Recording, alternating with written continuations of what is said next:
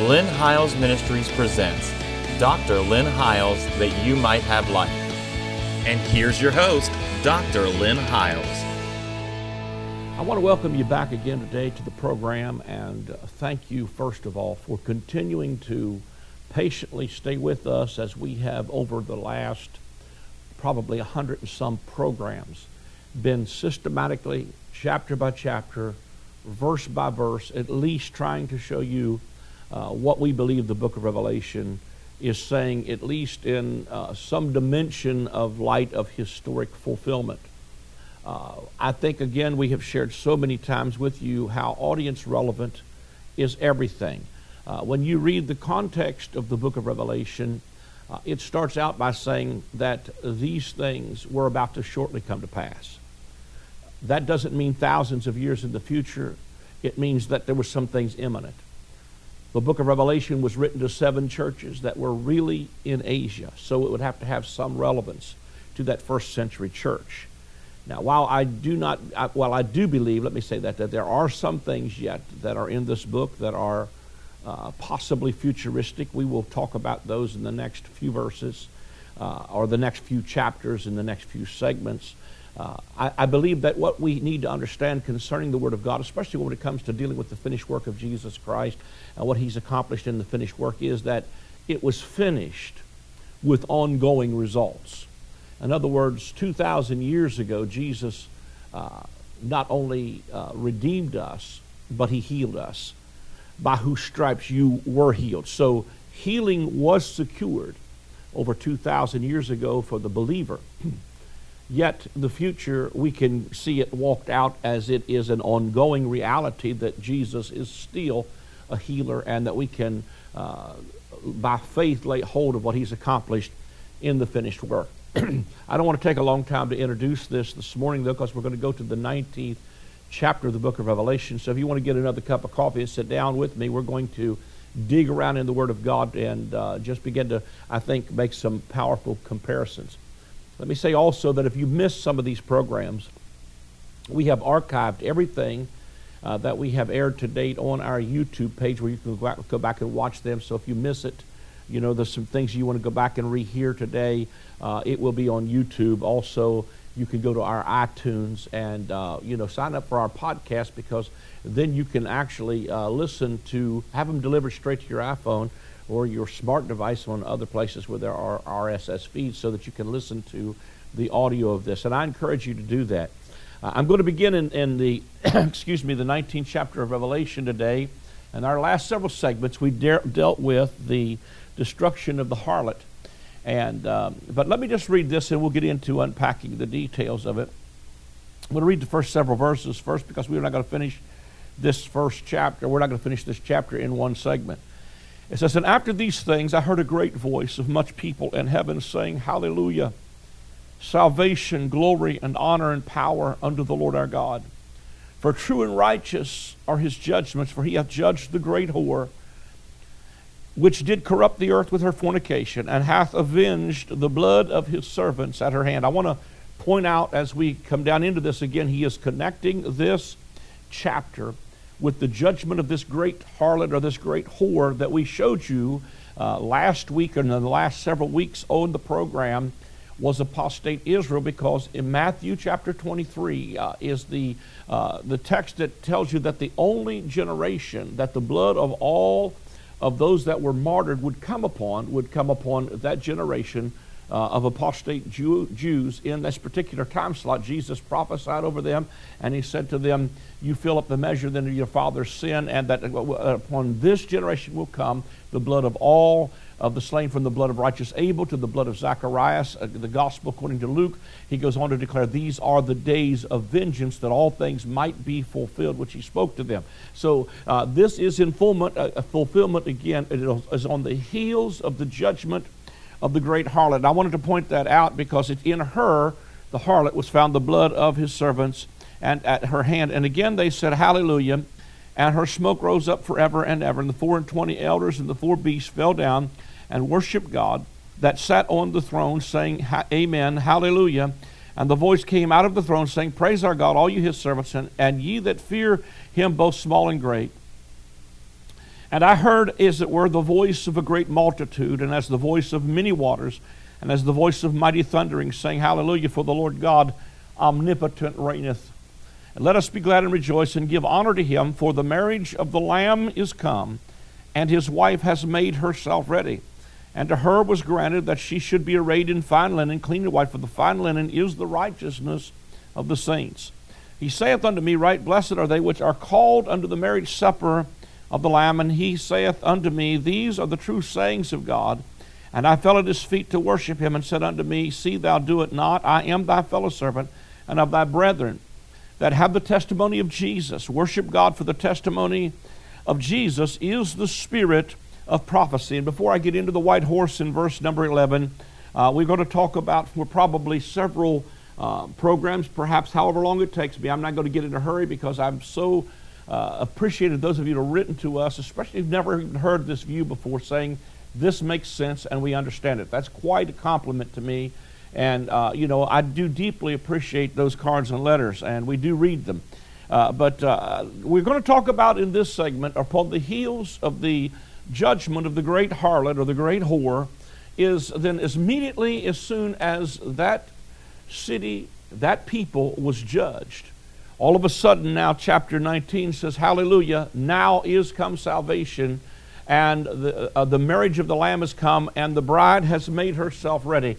What I want to do is try to show you that the bride and the marriage of the Lamb and the marriage of the bride is not in our future. It is something that was fulfilled historically. Now, again, in the life of the believer, there's an ongoing relationship that we have with Christ as our husband, as we are married to him in the church. And we're going to show you that in just a few moments. But one of the things I was thinking about even before I came on camera is that, a lot of times we talk about things like, well, one of these days, the marriage of the Lamb is going to come, and we're going to get married, and this big marriage is in the future. One of the things I want to say to you is that if you're not already married to him, if you're not already in covenant with him, number one, you don't have any right to intimacy, because without any covenant, or without a covenant to enter into of a marriage relationship, you have no legal right to intimacy. Number two, if you're not already married to him, you have no legal right to use his name. But if you are married to him, you're going to find that you have a legal right and authority to use the name of Jesus just as much as your spouse or your bride could use your name at the bank. And that's one of the things we're going to capitalize on when we get there just a little bit. But I just wanted to say those prerequisites a little bit for what I want to share. But 1 Thessalonians chapter 2 and verse number 14 through 16 says, For you, brethren, became followers of the churches of God, which in Judea are in Christ Jesus. For you also have suffered like things of your own countrymen, even as they have of the Jews. Watch this, because he's telling you in verse number 15, who both killed the Lord Jesus and their own prophets, and have persecuted us, and they please not God, and are contrary to all men, forbidding us to speak to the Gentiles that they might be saved, to fill up their sin always, for the wrath is come unto them to the uttermost. He's talking about the wrath coming upon, again, we're going to see on the heels of the judgment of this great harlot. It's setting the stage for the time period that would follow immediately on the judgment of the harlot. And I think we've given you a convincing argument in the last several weeks. And we will continue to give you scripture again, because here it is in 1 Thessalonians chapter 2 that tells you that they would fill up then the measure of their sin always, so that the wrath of God would come upon those Jews who both killed the Lord Jesus and their prophets. So the Apostle Paul is hanging this again, even in 1 Thessalonians, upon these people. Now also he says in verse 2 of chapter 19, For true and righteous are his judgments. For he has judged the great whore, which did corrupt the earth with her fornication, and hath avenged the blood of the servants at his hand.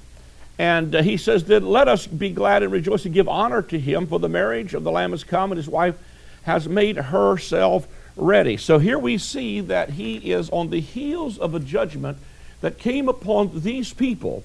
Would come a marriage of the Lamb. Again, to give you some things, I'm going to go over here in just a minute to Matthew, but before I go to Matthew chapter 21, I want to take you to St. John, chapter number 3, and I want to share you what John the Baptist has to say about, I believe it is, yes, it's, let's see, St. John chapter 3 and verse number 29. I want you to hear the words of John the Baptist. He says, let me go back to verse 28. You yourselves, this is John 3, verse 28. You yourselves bear me witness that I said, I am not the Christ. This is John the Baptist speaking, but that I am sent before him. He that hath the bride is the bridegroom. But the friend of the bridegroom, which standeth and heareth him, rejoiceth greatly because of the bridegroom's voice. This is my joy, therefore, is fulfilled. He must increase, but I must decrease. He that cometh from above is above all. He that is in the earth is earthly, and speaketh of the earth. He that cometh from heaven is above all. Here John the Baptist is saying he was not the bridegroom, but he was the friend of the bridegroom. Now, we can see that John is the friend who is introducing the bridegroom clear back here in John chapter 3 when he says, for he must increase and I must decrease. And then he begins to declare that he that has the bridegroom, and the question is going on here even in the Gospel of John concerning fasting, because the dispute was, well, John's disciples fast and your disciples don't fast. And Jesus says to them that the children of the bride chamber do not fast while the bridegroom is present with them. So what I'm simply telling you is the bridegroom was now on the scene 2,000 years ago, and the friend of the bridegroom had introduced the true bride, or the true bridegroom, and there was a marriage that was about to take place. Now, let me go back and show you this also in Matthew chapter 21. Many of these parables, when you begin to understand the context of what I'm sharing, it begins to open everything. I mean, it begins to open the word in the parables when you realize, number one, who's the audience Jesus is speaking to? It was primarily a Jewish audience that was under an old covenant paradigm, and Jesus is offering them the coming kingdom of God and the coming new covenant that all the law and the prophets had prophesied about.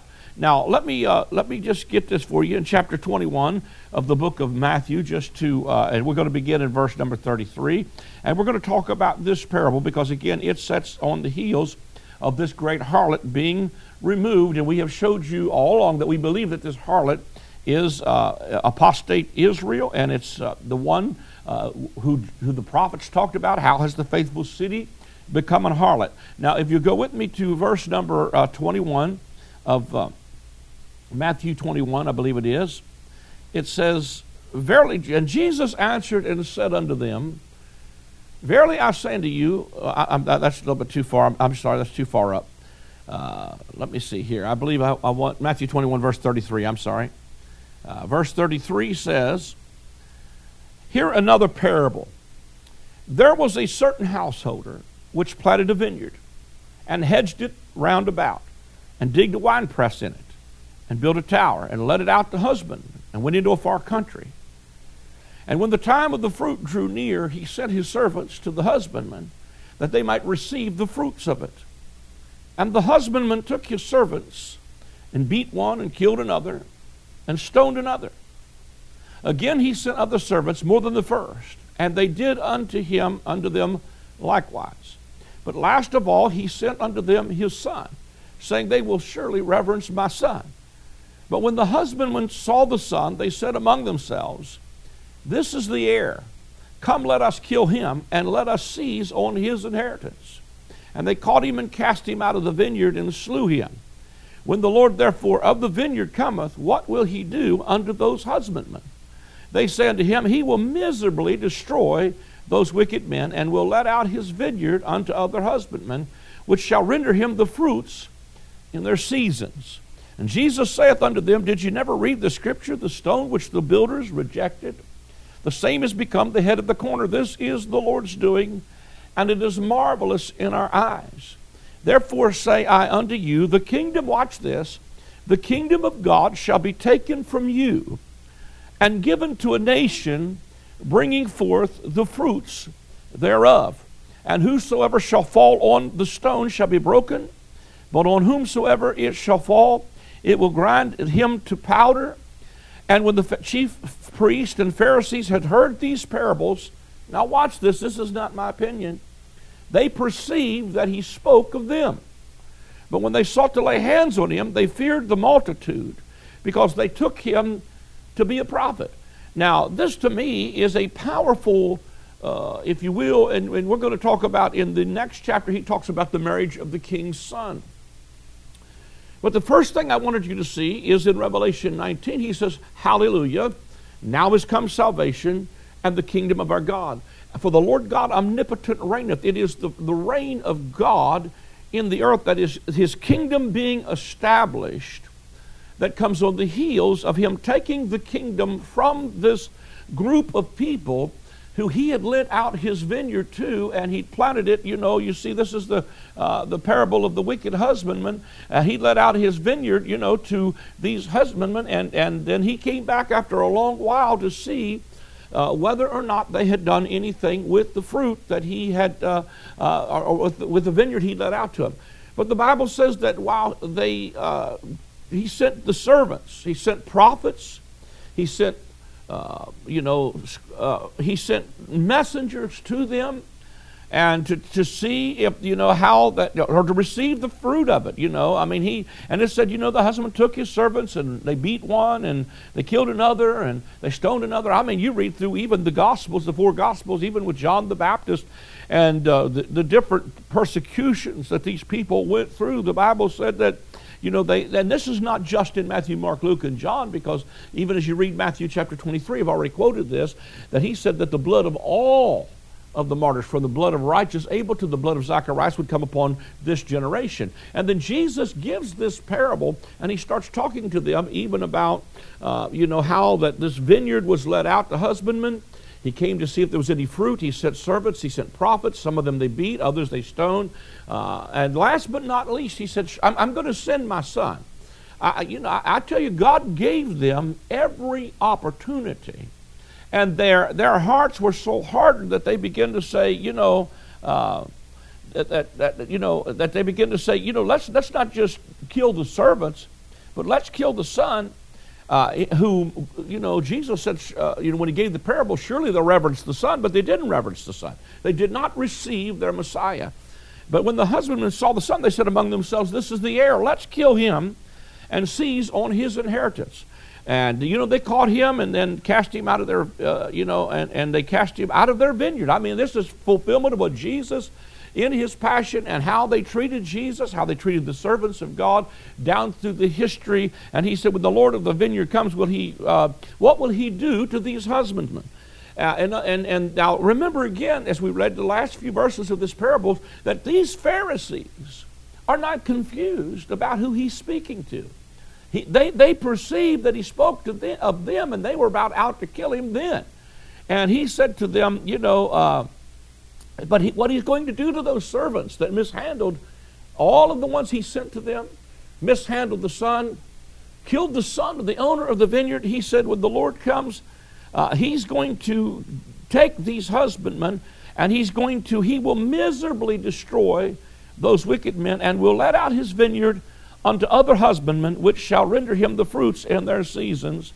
And Jesus then quotes, did you not hear the stone that the builders rejected has now become the head of the corner? And then he said, therefore I say to you, the kingdom shall be taken from you. This is not my opinion. This is what the Word of God says. The kingdom will be taken from you and given to a nation bringing forth the fruits thereof. And whosoever shall fall on the stone shall be broken, but on whomever it falls, it will grind him to powder. When the chief Pharisees heard these things, they perceived that he spake of them, but when they sought to lay hands on him, they feared the multitude, because they took him for a prophet. Now, I want to take this on a little bit further over, if I can find it real quickly here. And Matthew chapter 25, if I can find it real quick. He talks about that he would take, that there would be a judgment. In other words, all of these parables, when you take a look at them, they are all parables that are dealing with him taking the kingdom from the Jews and giving them to another nation. The kingdom being delivered to a nation producing the fruit of them. That, I believe, to me, is the kingdom of God that is made up of both Jew and Gentile that are believers in Christ. In other words, the key issue here is, there's only one way into the kingdom.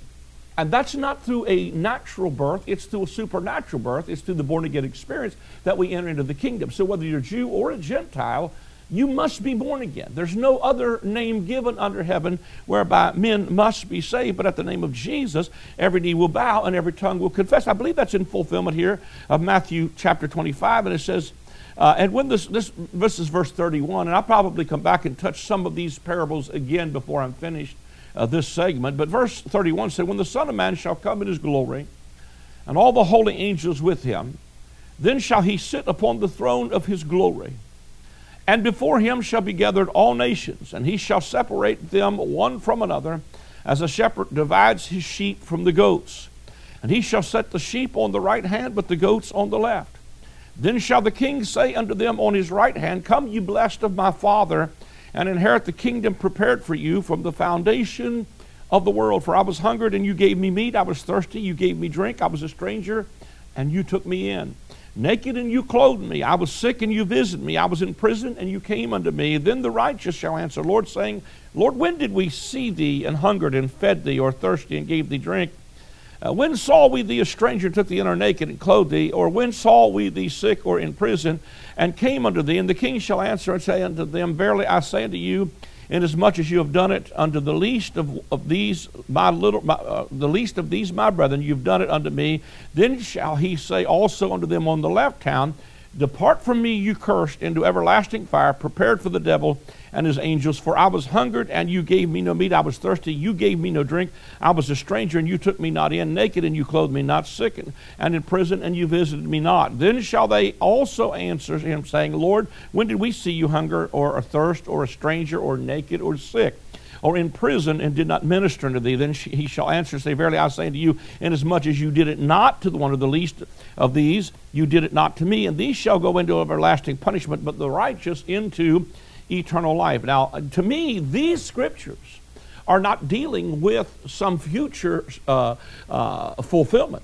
This was him dividing, saying, okay, the sheep are on my right and the goats are on my left. It is him taking the kingdom from the goats. It is him giving them to the sheep. I believe that one of the things we need to look at is that even when we look at the fire that was prepared for them, everlasting fire prepared for the devil and his angels, that we need to understand that there is a judgment that occurred here that was a sentence or a judgment that was passed that had ongoing effects. In other words, it would be like he says in the book of Jude that Sodom and Gomorrah suffered the vengeance of eternal fire. Well, and of course, Sodom and Gomorrah is the namesake of Jerusalem, because Jesus looks at them and says to them in Revelation chapter 11, he says, our Lord was crucified in the city which is spiritually called Sodom and Egypt, where also our Lord was crucified. Our Lord was not crucified in Sodom or Egypt. Our Lord was crucified in Jerusalem. And we've already dealt with that in prior segments, but he makes a direct connection to Sodom and Gomorrah as being a picture of Jerusalem, because he said where our Lord was crucified in the city which is spiritually called Sodom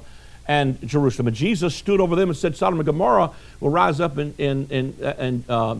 condemn this generation, because if they saw what you saw, they would have repented long ago. But what I'm showing you is that the judgment and the fire that came that had eternal effects was the destruction of this city and the burning of this city to the ground when the tares are burnt with an unquenchable fire. And you see in the book of Jude, for instance, he'll say that Sodom and Gomorrah suffered the vengeance of eternal fire. Sodom and Gomorrah is not on fire now.